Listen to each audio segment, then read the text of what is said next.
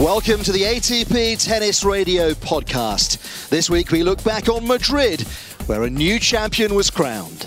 Zverev from the far end serves down the centre. The backhand return from Dominic Thiem fires long, and it's Zverev who sends the ball high up into the sky. He's come through the entire draw without dropping a set, without even having his serve broken, conceding a single break point. And Zverev has clinched his third Masters 1000 title at the age of just 21. A dominant performance that hints at what is to come.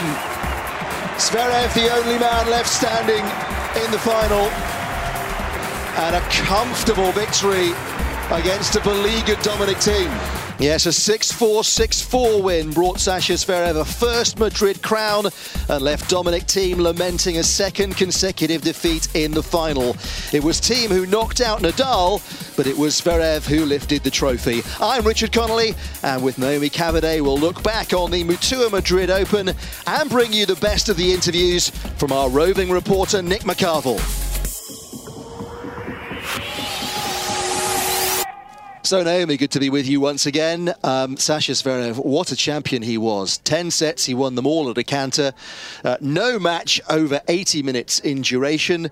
Why was he so totally untouchable this week? Couldn't have been easier, could it? It's a combination of things, really. I mean, Zverev was great. He barely put a foot wrong. His focus, his laser-sharp focus was absolutely extraordinary. He had little wobbles here and there, but when I say little, I mean tiny. We're talking 2 or 3 points. And he ended up, most of the time, still getting away with the game and getting the game on the board, so it didn't actually matter. There were no bad runs of games. The serving was outstanding. No one could get on his second serve at all. He was winning almost all of the points behind it, and it was great. On top of that, we had Thiem in the final, maybe not quite at his best. Shapovalov was quite tired as well. So some of the players he was coming up against weren't necessarily putting forward their best tennis. But more than anything, he was clinical, he was professional, he was the best player of the tournament.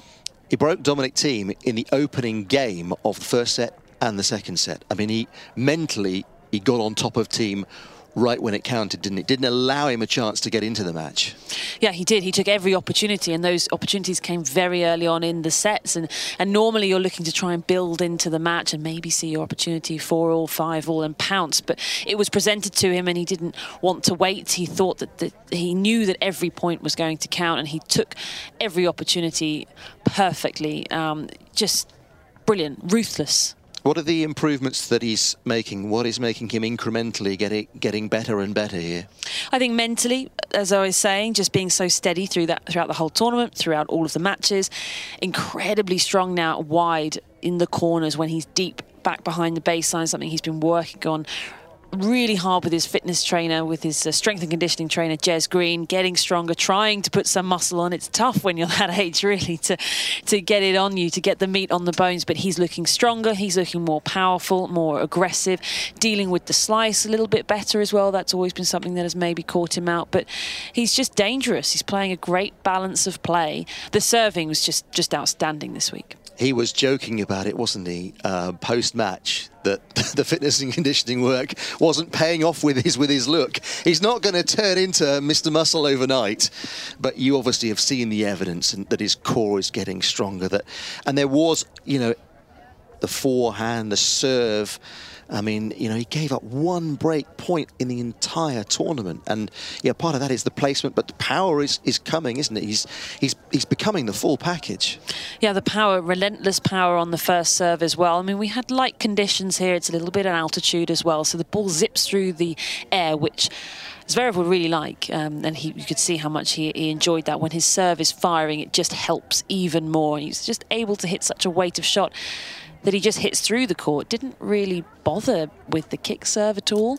And he just yeah, just the serving was just perfect from corner to corner. The variations, as I say, he was putting in the kick serve, but not like a lot of the other players do. He was just firing them down, using the conditions rather than playing to the court. Dominic Thiem looked a crestfallen man at the end, having reached the final for a second consecutive year, but not being able to lift what would have been his first Masters 1000 trophy.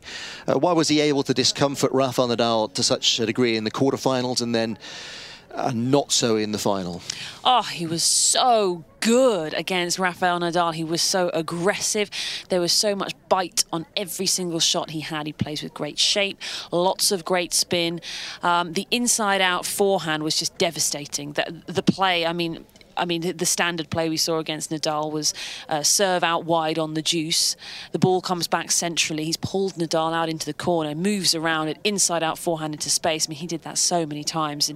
And the inside-in forehand as well. It was just relentlessly big and heavy and wide, which was so important for him. He came closer to the baseline. He changed his tactics as well. He played more aggressively with his positioning, which he doesn't normally do. He knew he had to push himself outside of his comfort zones, and he maintained that throughout the whole match. Yeah, but Thiem unable to be as accurate against Zverev. I mean, he didn't play. He wasn't allowed to, but he didn't play well when he had the opportunities. He just missed those marks, didn't he? Yeah, he didn't play well. I don't know why. Maybe he was tired. Maybe it was the occasion. He didn't play well. He did manage to back up the Nadal match with a really solid performance against Kevin Anderson. But I don't know whether it was because it was Zverev down the other end or what. But he just couldn't get himself going. I mean, he got better and better through the first set. He was just lacking in sharpness. The footwork wasn't the same. He was just not trying to be anywhere near as aggressive. We just didn't really see any big, blistering forehands. I think when I think back to the whole final, we probably saw 4 or 5, which is just not many, really. I mean, there were opportunities there. Yes, Zverev was very clinical, but there were lots of long rallies, and Thiem should be winning the majority of those long rallies, and he wasn't. He was losing them. Felt like he only freed up at the end of both sets when it was pretty much too late in both to make a significant mark. Which leads us on to highlights from the rest of the tournament. I mean, it was a terrific tournament. The final didn't quite live up to our expectations, even if we feel that the Thiem's Zverev rivalry is here to stay. Denis Shapovalov got in on the mix, didn't he, and got right through to the semi-finals, where he couldn't live with Zverev as nobody could throughout the entire week. But were you surprised to see him making another deep run in a clay court event?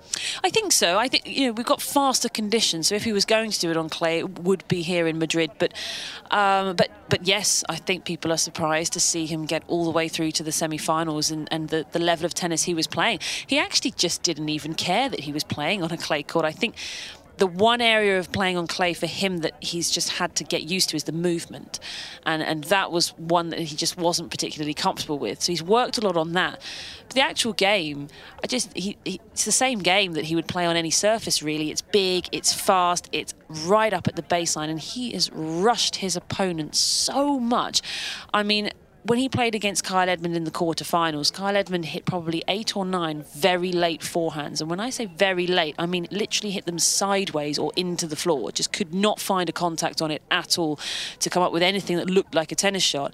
And that was just the pace that Shapovalov was playing and how far up the court he was. And you just don't normally see that on a clay court. Also, how much he was going down the line. The majority of his backhands, 52% of his backhands were going down the line. And again, on a clay court, you're taught patience and cross-court and keep working the ball cross-court until you get your opportunity to go down the line. He just says, nah, this is how I play. I play down the line. I play fast. And the reason he plays down the line is because it's a faster shot, because it gets down the other end quicker. And everything he does is about rushing his opponent. So he likes to play down the line. And he did it brilliantly. So he's improved the movement on the clay, but the game's the same. Yeah, it was a thrill to watch once again, and that against Kyle Edmund, who'd beaten both Novak Djokovic and David Goffin. So an honourable mention to Edmund for an excellent week. Where are we up to with Rafa Nadal? Well, It's hard to tell, isn't it? Because we all thought he was going to breeze through another clay court event. Yes. People were talking about going through the entire season without dropping a set. No one could see it happening. He got to 50. He got to the landmark 50 consecutive sets on the clay court, breaking the all-time single surface record from 1984 from John McEnroe on the carpet. And we did think, well, who's going to stop it? And it was very difficult. Dominic Thiem really built into the tournament, and that was the match he came to life. He'd had 2 3-set struggles before that point. Yeah, and I think that we would have had more faith in Dominic Thiem if he had played a better season, if he hadn't picked up those injuries. And he struggled in some tournaments before. He had a little bit of a break, and then he came to Monte Carlo. It was a bit early. He got absolutely crushed by Nadal, just picking up 2 games. That is why I just don't think people had the faith that he was going to win this match. Of course, he's beaten him almost a year ago when he beat him in Rome on the clay. So if anyone was going to stop it, we can't be surprised that it was Thiem, but it was just that he was out of form. So the fact that he found his form so quickly is actually really impressive. So what does Nadal make of his form and his chances as he moves from Madrid to Rome? Rafa, now that you've had a couple of days after Madrid, I'm just wondering, what was your biggest takeaway from that week? And how do you feel heading into Rome? Oh, as I repeat the same always. When I win, I don't talk much when I'm in the next events about the previous weeks, and when I lose, the same. No, that's a sport, and there is not much time to think about what happened. And okay, what happened last week was forget it, and yeah. That's it. Have been a match that I should been playing better than what I did. I know what I did wrong, and I'm gonna try to change that for this week. Rafa, how long ago did you learn how to forget results? We're in a sport that every week all the players, all the weeks, all the players lose, only one wins. So the lose is part of our life, so no problem about that. I don't gonna win every week that I play. I know that. I'm very happy about my comeback after the injury and winning 2 tournaments, now quarterfinals, and here is another opportunity to play well. So that's what I'm looking for. Hi, for a player like Dominic Thiem, it seemed like last week when he trained with you in Madrid, it was a good opportunity to come up with a better plan for the match. How do you balance between the need to train against top players and the risk it involves for them to get closer to you? Probably these kind of things are just for you, not for me. I play. He practices with me, but I practice with him too. So I could be ready for a game plan too. So it's not about that. We practice between each other every week. So what do you mean? That in 2 weeks he had 2 weeks ago he lost 6-2, 6-0. Then he beat me in a straight set. So things changed the game plan? No. Things don't change like this because he has a different game plan. Things change like this because we play it in a different conditions, because he is a great player, and because of course I didn't play as good as I should do to win this kind of matches. So his game plan, I don't know. You can ask him when he arrives here. I am not in his team, but was a tennis match, and I lost the match because we played between 2 good players, and that day one of these 2 players played worse than the other. Not about game plan in that case, I think. Rafael Nadal's thoughts on his surprise defeat to Dominic Thiem in the quarterfinals in Madrid. Thiem's 3rd victory over Nadal on a clay court, and only Gaston Gaudio with 3. And Novak Djokovic with 7 have beaten Nadal that many times on the clay. So he'll be a little bit concerned. I don't know. Well, he's not. I was going to say he's number 1 in the world. He's not anymore. No, he's number 2 in the world. Number 1 rating. But yeah, I don't think he's going to be concerned. I just don't think he played his best tennis, and I think Thiem was awesome. And it's like Nadal was saying there to one of the journalists, I think we can easily get caught up in lots of details and things. And actually, he just goes and plays a tennis match. And you know what? You can't win until you know how to lose. And somebody like Nadal, who has done an awful lot of winning, he had to do a lot of losing on the way up. And as he said, every player, every week loses, apart from one. We're going to Rome next week. Everyone's going to lose, apart from one. And, and he's right. He knows how to lose. He knows how to deal with it and move on. He'll be absolutely fine. He's still the heavy favourite for Roland Garros. And I think people would still be a little surprised if he didn't win the title. We're going to move on to the best of our interviews from Madrid, but just a couple of honourable mentions to other terrific performances during the course of the week in Madrid. You mentioned losing a lot and learning how to put up with that and winning finally. Kevin Anderson getting through the quarterfinals of a Masters 1000 event at the 11th time of asking.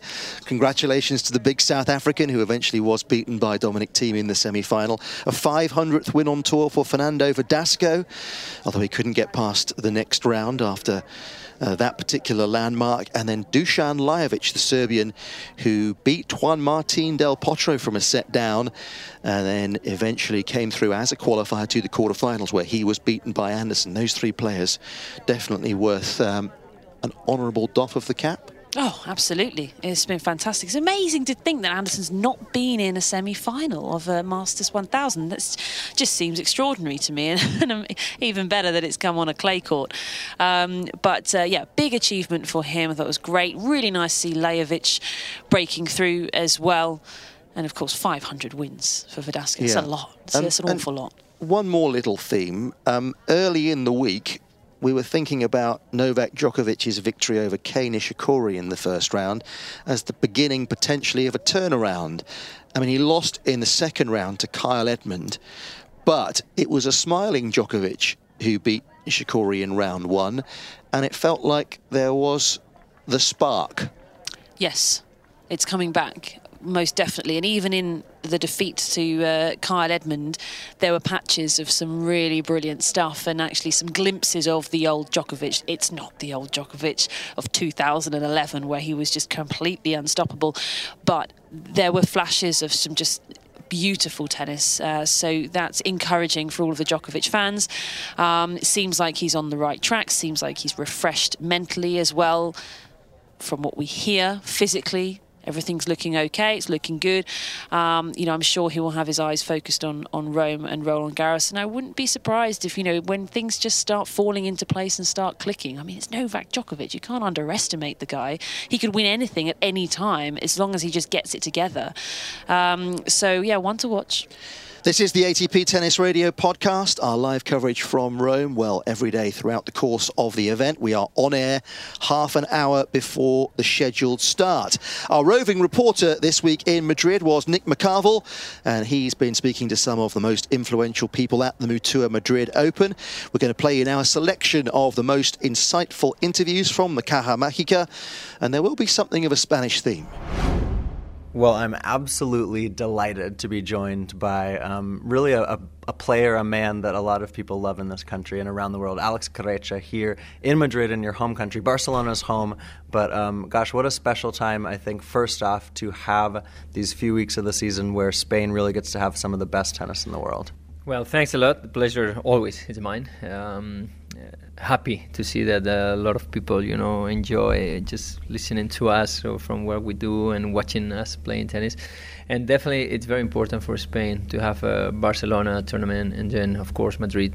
I think they're both great events, especially, when they're combined, men and women. I think it makes tennis much bigger. And we have a lot of good players and, of course, we do have Rafa in the men's side dominating a lot, and then the women's with Muguruza as well, winning slams, always creates good atmosphere, And among the other ones, which there are so many, I think it's good for the spectators, for the crowd, and in general for the kids that come here to watch, to try to be a tennis player one day. Talk a little bit about, if you can, about tennis in Spain, because there's a great tradition, obviously, with your generation, with what Carlos Moya was able to do, Arantxa, Conchita Martinez, obviously before that, Sergei Bruguera. There's a lot of great history with tennis, with the sport. I think a lot of people would see it globally now, sitting with Rafa and Garbiñe, but it expands up. I would imagine it expands beyond that. Yes, I mean, it's been for so many years. We know Spain is a country where we love sports, different ones, and tennis is one of them. That we are privileged people, that we can, just try to achieve our dreams, becoming a tennis player. And we've got good conditions. Usually weather is very good. We got good coaches, good facilities. The federation does a good job too. We've got a lot of academies as well, which they have good professionals, and it's nice. It's very, very important for us to see that the people love it. They watch it on TV all the time. They really appreciate what you've done, and that's so nice, because at the end you feel the support from the crowd on the tournaments, in the street, and that's something that it makes you feel very special. Obviously, we'll talk a little bit about your career. I want to talk a little bit about the Spanish players here this week. Rafael Nadal might be one person we would chat about, too.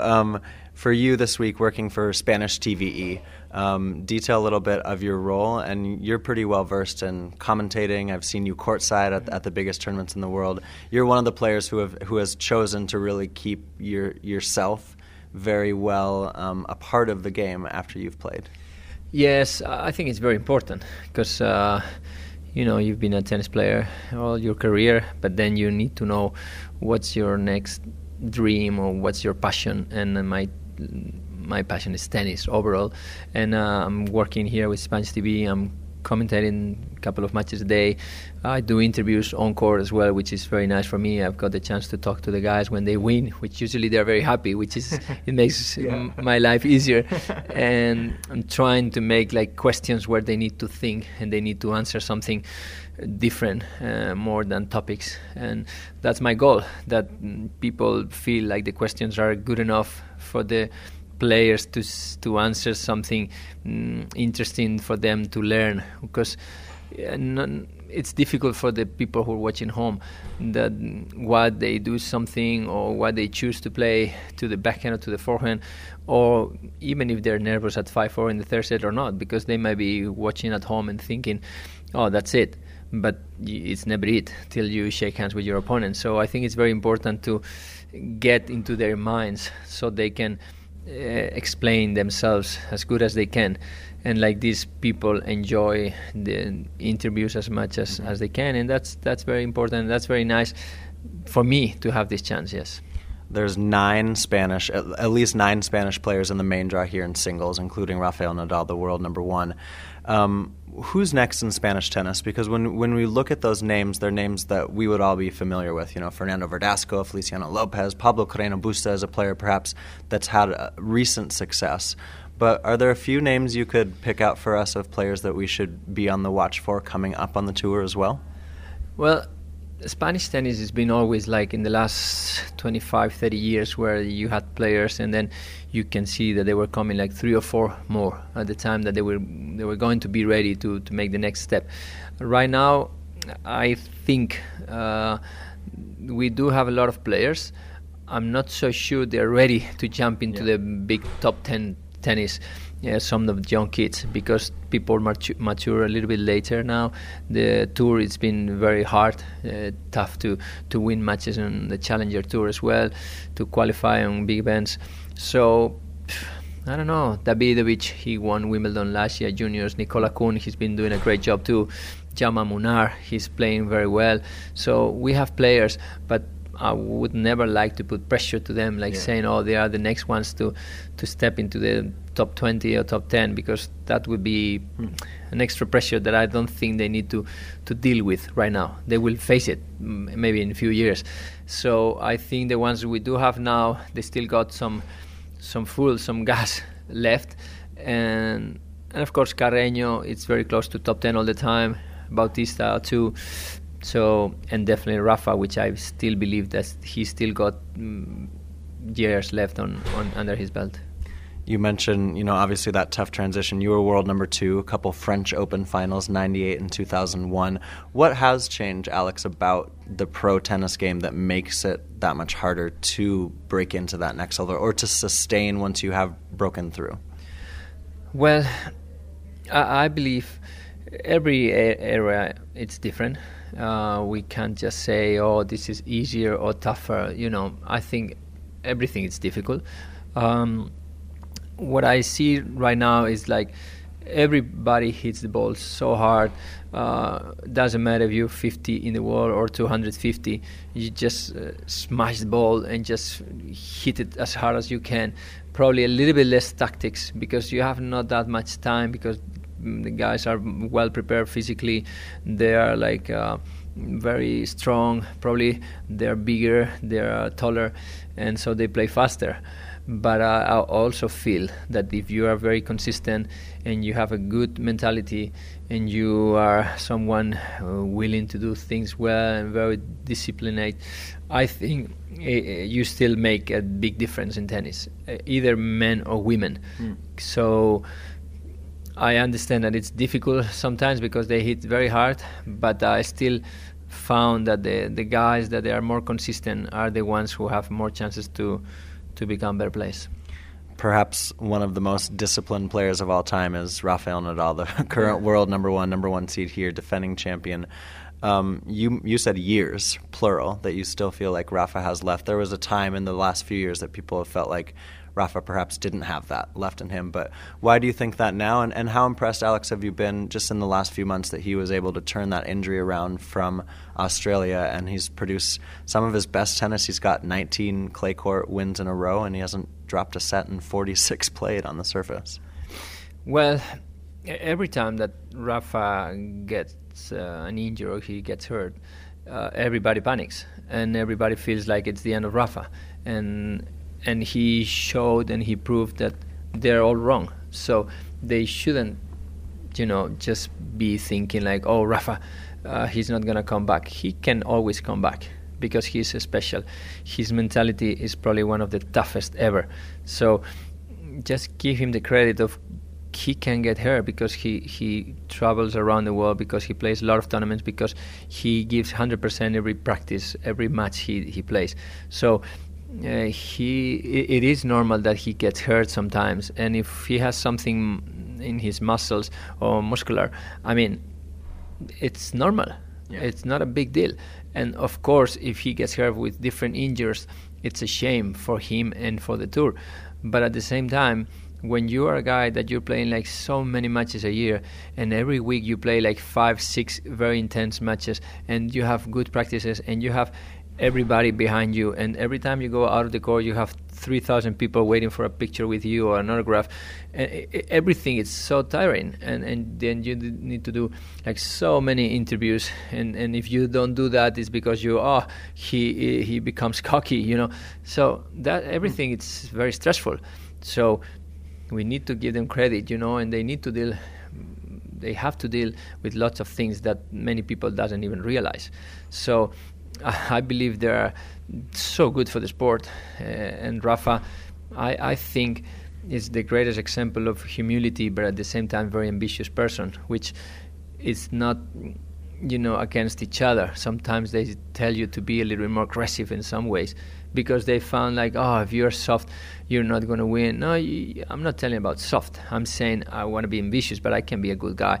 I don't need to be an arrogant person to try to beat my opponent, So I think that's why Rafa, he's the best on that area. Yeah, I think a lot of the listeners will be somewhat aware of those obligations for the players, but I know and I'm sure you do too, from Rafa walking onto a TV set or into the press room, always a hello, always a handshake. I mean, that's something that isn't necessarily required, but that he still puts forward in those sort of situations.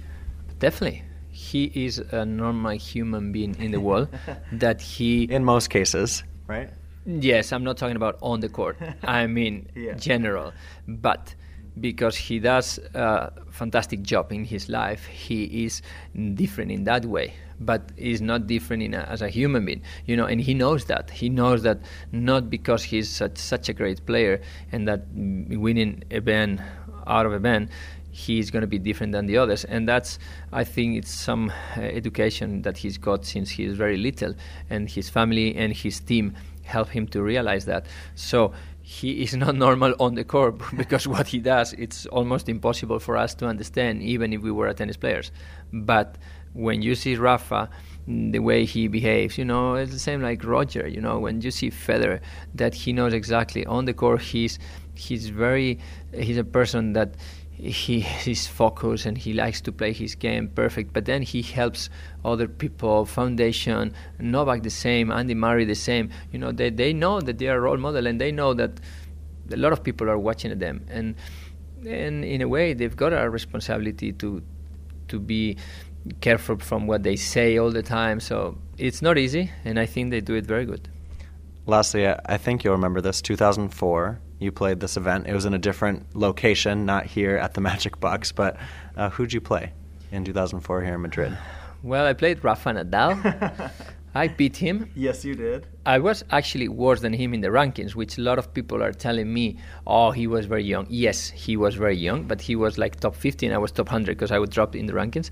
And I have to say, I beat him in Madrid. I also beat him in Barcelona, by the way. Just to clarify the records. Just to clarify the record, exactly.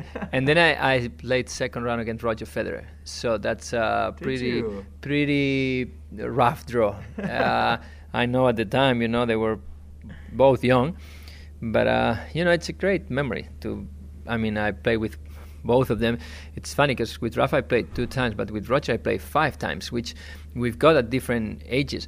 But he's been already on the tour for so long. He was young, and well, it's nice just to say that I play against them. But in my daily basis, I don't even think about it. Yeah, of course. All right. Well, thank you for that. Muchas gracias, and we really appreciate your time. Un placer, amigo.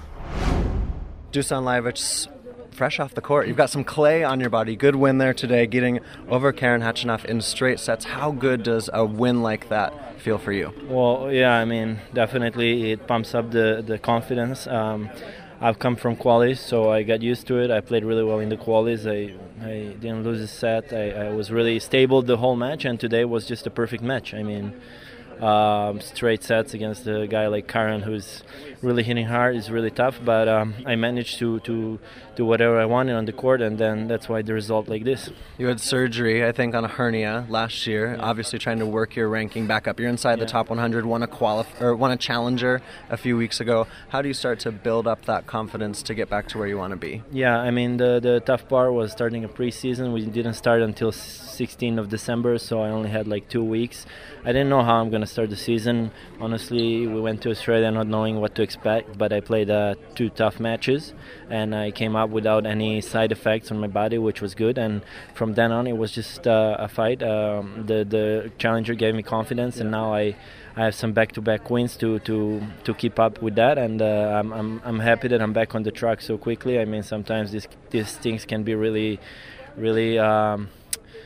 demoralizing, and it can take a while, but for me it was really quick, and I hope that's all behind me.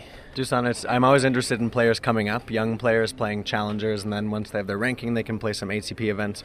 But for you, how do you sort of figure out which ones to play? Because sometimes you want just the match wins like you got in Guadalupe, but other times maybe you want the ranking points, the money, the being back at a big event.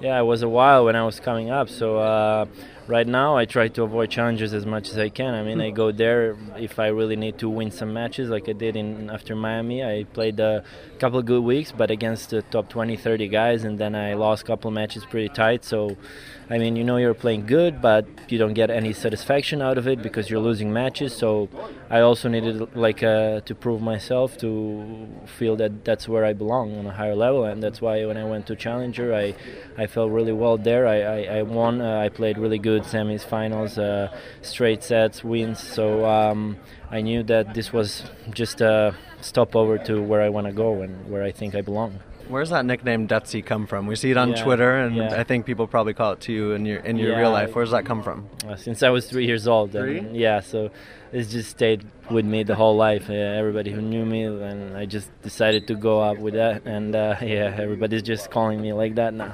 And does your family still have the coffee shop in Serbia? Yeah, actually we do. It's like 2.5 years now. And I'm having a latte right now. Should I be having one of yours, actually? Well, that's our plan, to infiltrate into the ATP. I mean, that would be the best. Drink my coffee. I mean, we're obviously the best in Serbia. I'm joking. A little bit of advertising. But we do 2.5 years now. It's been going good. We just opened a seafood restaurant as well 3 months ago. So I'm kind of exploring that area as well. But you got to diversify your portfolio, no? Yeah. What's the name of the coffee shop? It's in Belgrade? It's in Serbian, but if you translate it to English, it's Coffee Lab. Okay. Yeah, so we got all these kind of smoothies and stuff in this laboratory glasses and stuff. Yeah. So it's a little bit like geeky, but it's cool. Okay, if you're in Belgrade, Serbia, listening to this or going there, go to Coffee Lab. Lastly, is that sort of a fun... Yeah, go there before 12 a.m. Then you go to the restaurant to have some food.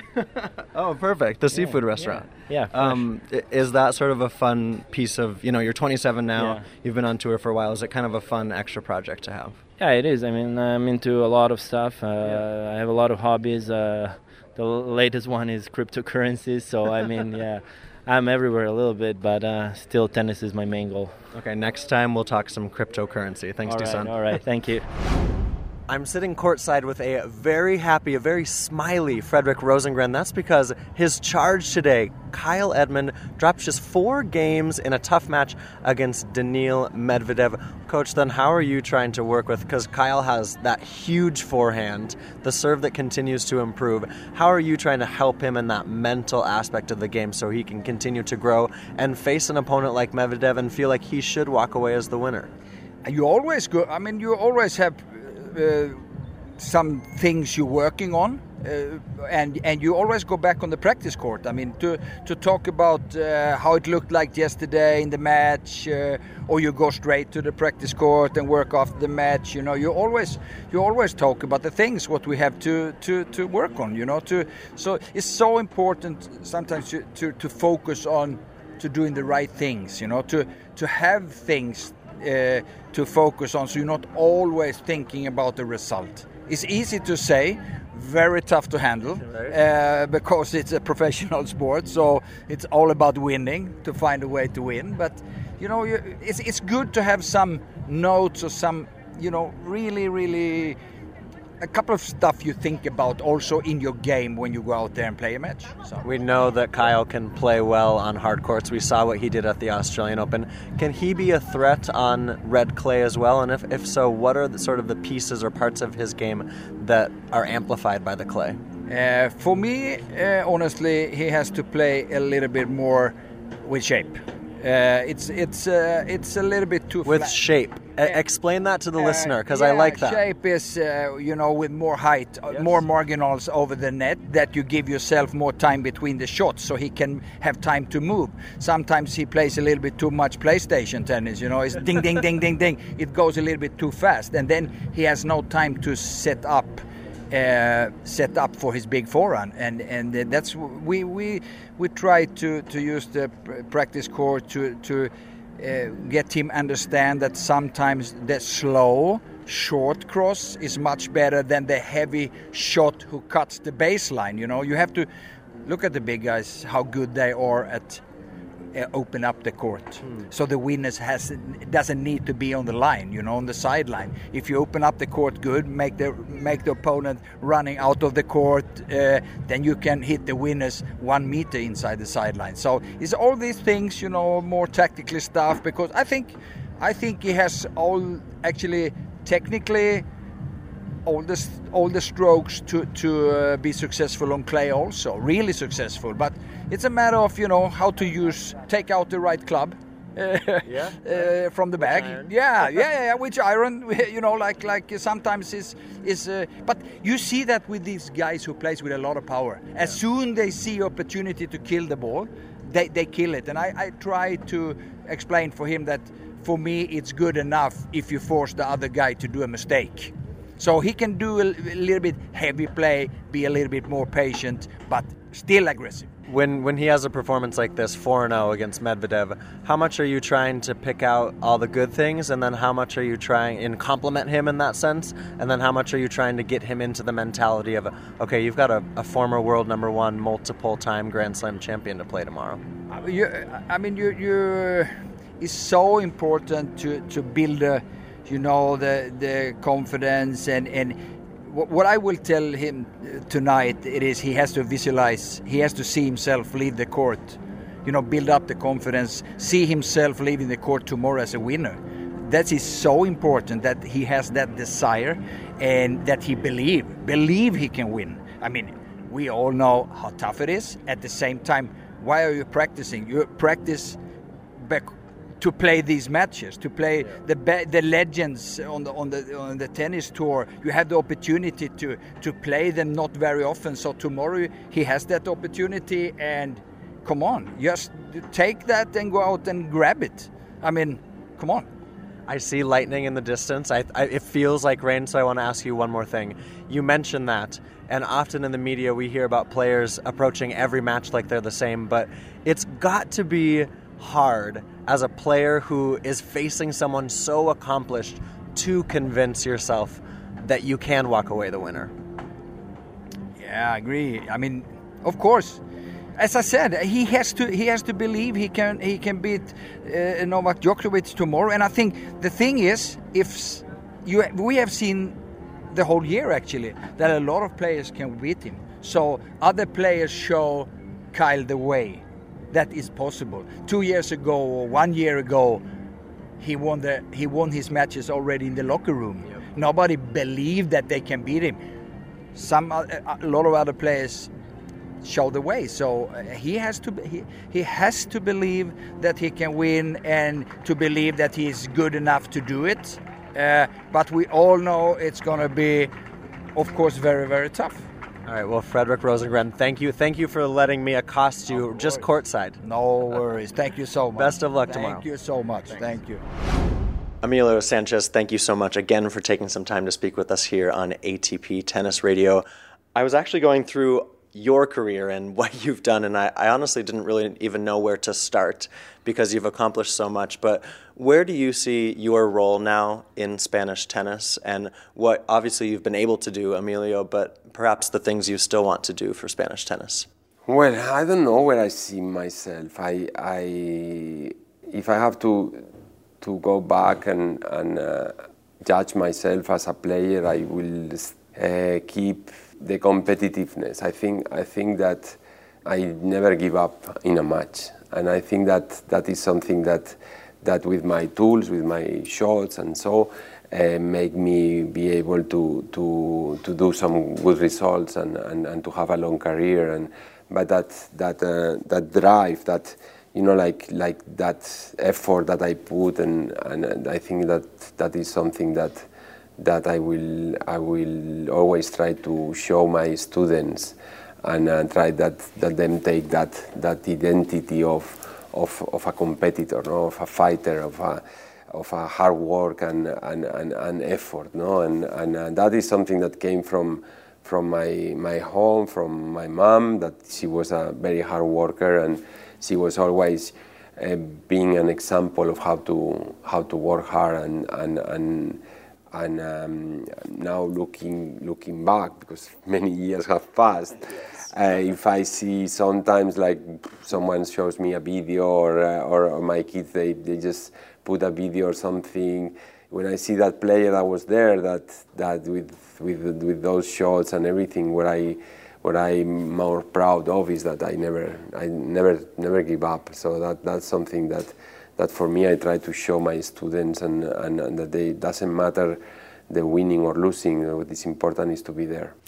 If I can, just for a second, you reached world number one in doubles, 3-time Grand Slam doubles winner, 1988 Olympic silver medalist. You helped captain the Davis Cup team here in Spain to a 2008 win.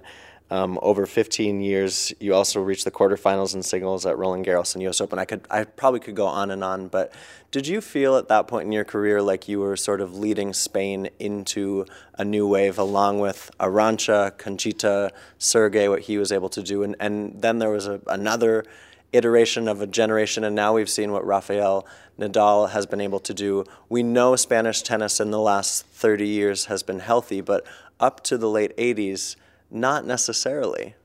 Well, we had a big push for Spanish tennis initially with Santana and Orantes. Those guys, they really opened the doors.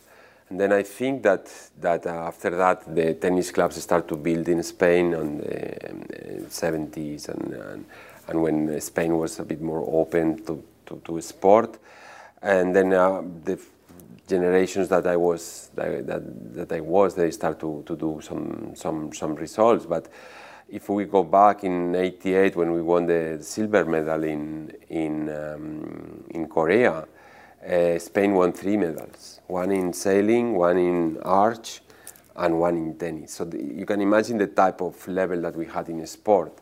So in those moments was like there was a gap there for some years that Spain was doing so in tennis compared to before, like the Orantes and Higueras, that they were Gimeno, they were really top. But then there was like a 10-year gap there, and then we arrived and we reopened the doors, which is easier reopen than open.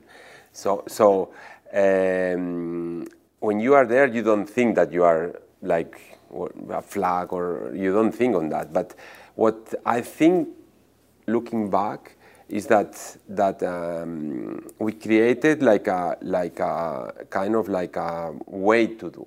So there were like a way to do means like on the discipline, on the effort, on the work, on the type of development that we follow, and we had a way to train that was very specific with drills, with movement, going behind the ball.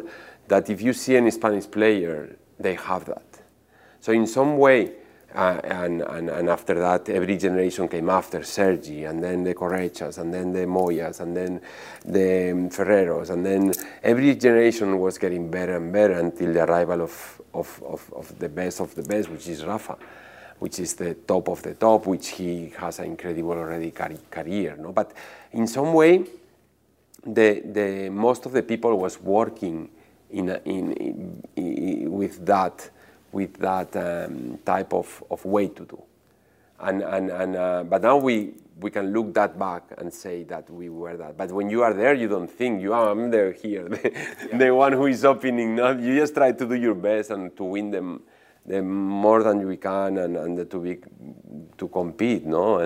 And in singles, I was lucky enough to play with the best of the best, because in my time we had the 3 generations with the McEnroe, Lendls, Connors, Borgs playing at their, let's say, on their 30s, and then our generation with Edberg, Wilander, Becker, Muster, and then the generation after, very young arrivals with the Agassi, Courier, Sampras. So to be able to play with those 3 generations together was really tough, and to be able to sometimes play with them and challenge them, it was, for me, was with not so much game, because I didn't have big weapons to beat them. So it was something that is very, very, I'm very grateful and very honored, no? Because there have been moments in the tennis when you don't have the 3 generations together, where there is a kind of like lack of leadership. But at the time, I remember the year I played Masters in Germany, my group was Edberg, Sampras, and Agassi. So I went to the shop and buy a helmet, and I went to play. I went to play there because it was really, really, really tough. So, but I think I am very fortunate that to be in tennis. Tennis is my love and is my life, and I am what I am thanks to tennis. So I cannot be more happy to be born in this industry, and I am a big promoter of that, and I've always been doing something in the industry, and I will keep doing it. It's my job as a journalist to ask you about the past, to make you remember, but then also to reflect on what's happening currently. and looking ahead for Spanish tennis. I put this to Alex Corretja earlier this week about where are the next tennis stars. We have 9 men in the main draw here at the Mutua Madrid Masters. Rafael Nadal obviously has, if you could reflect a little bit on what he's been able to do for Spanish tennis and also what Garbiñe Muguruza has achieved in her career. But now I think a lot of people are looking to the next generation, or perhaps this generation proves to be sort of stretching their time on tour. Well, Spanish tennis is obviously in the best moment. I think we have the number one, which is breaking records every week. So number of sets, number of matches, number of titles, 11 here, 11 there, and he's very competitive. And that gives you a perspective where if he keeps that competitive state or that ideal state, he's going to be there for a while. So for Spanish tennis is amazing, because having a example like that you cannot get something like that.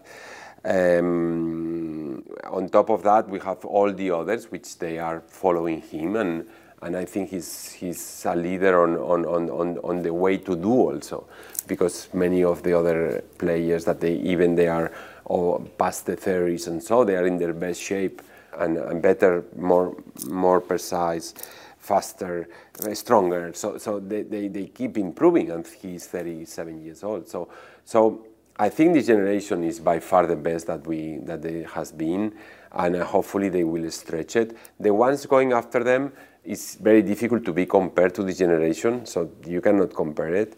But they are there, so you have that they are very, very professional, and that way to do from Nadal. I think that Carreño and Bautista, Ramos, these guys, they live for tennis, so they're gonna be there.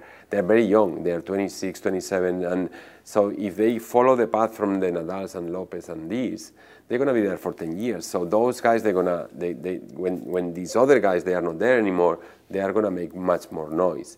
And after that, the Spanish, we normally are more late arrivals.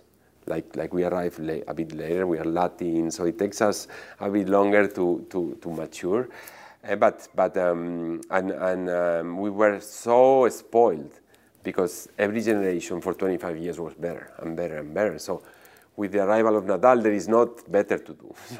So we cannot improve that. So the really young ones, they need to really improve so much in everything technical, tactical, physical, and mental to be able to arrive to that state that is taking them a bit longer. But we have some good guys behind, not like before.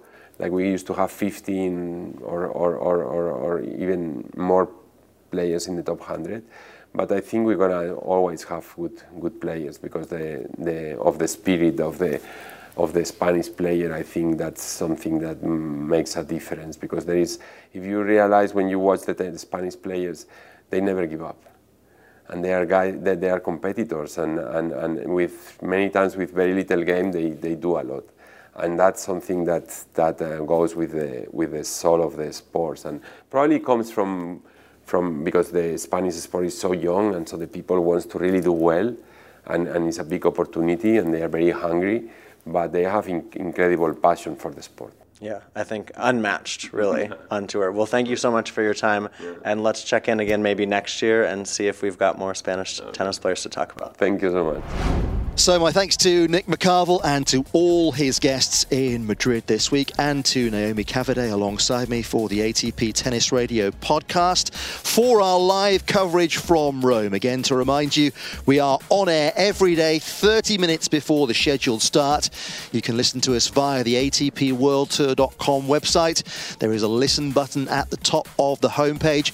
We're there on TuneIn via the website and the app. Just search for ATP Tennis Radio and subscribe to our page for notifications, and we are available via Tennis TV as well, via website and app too.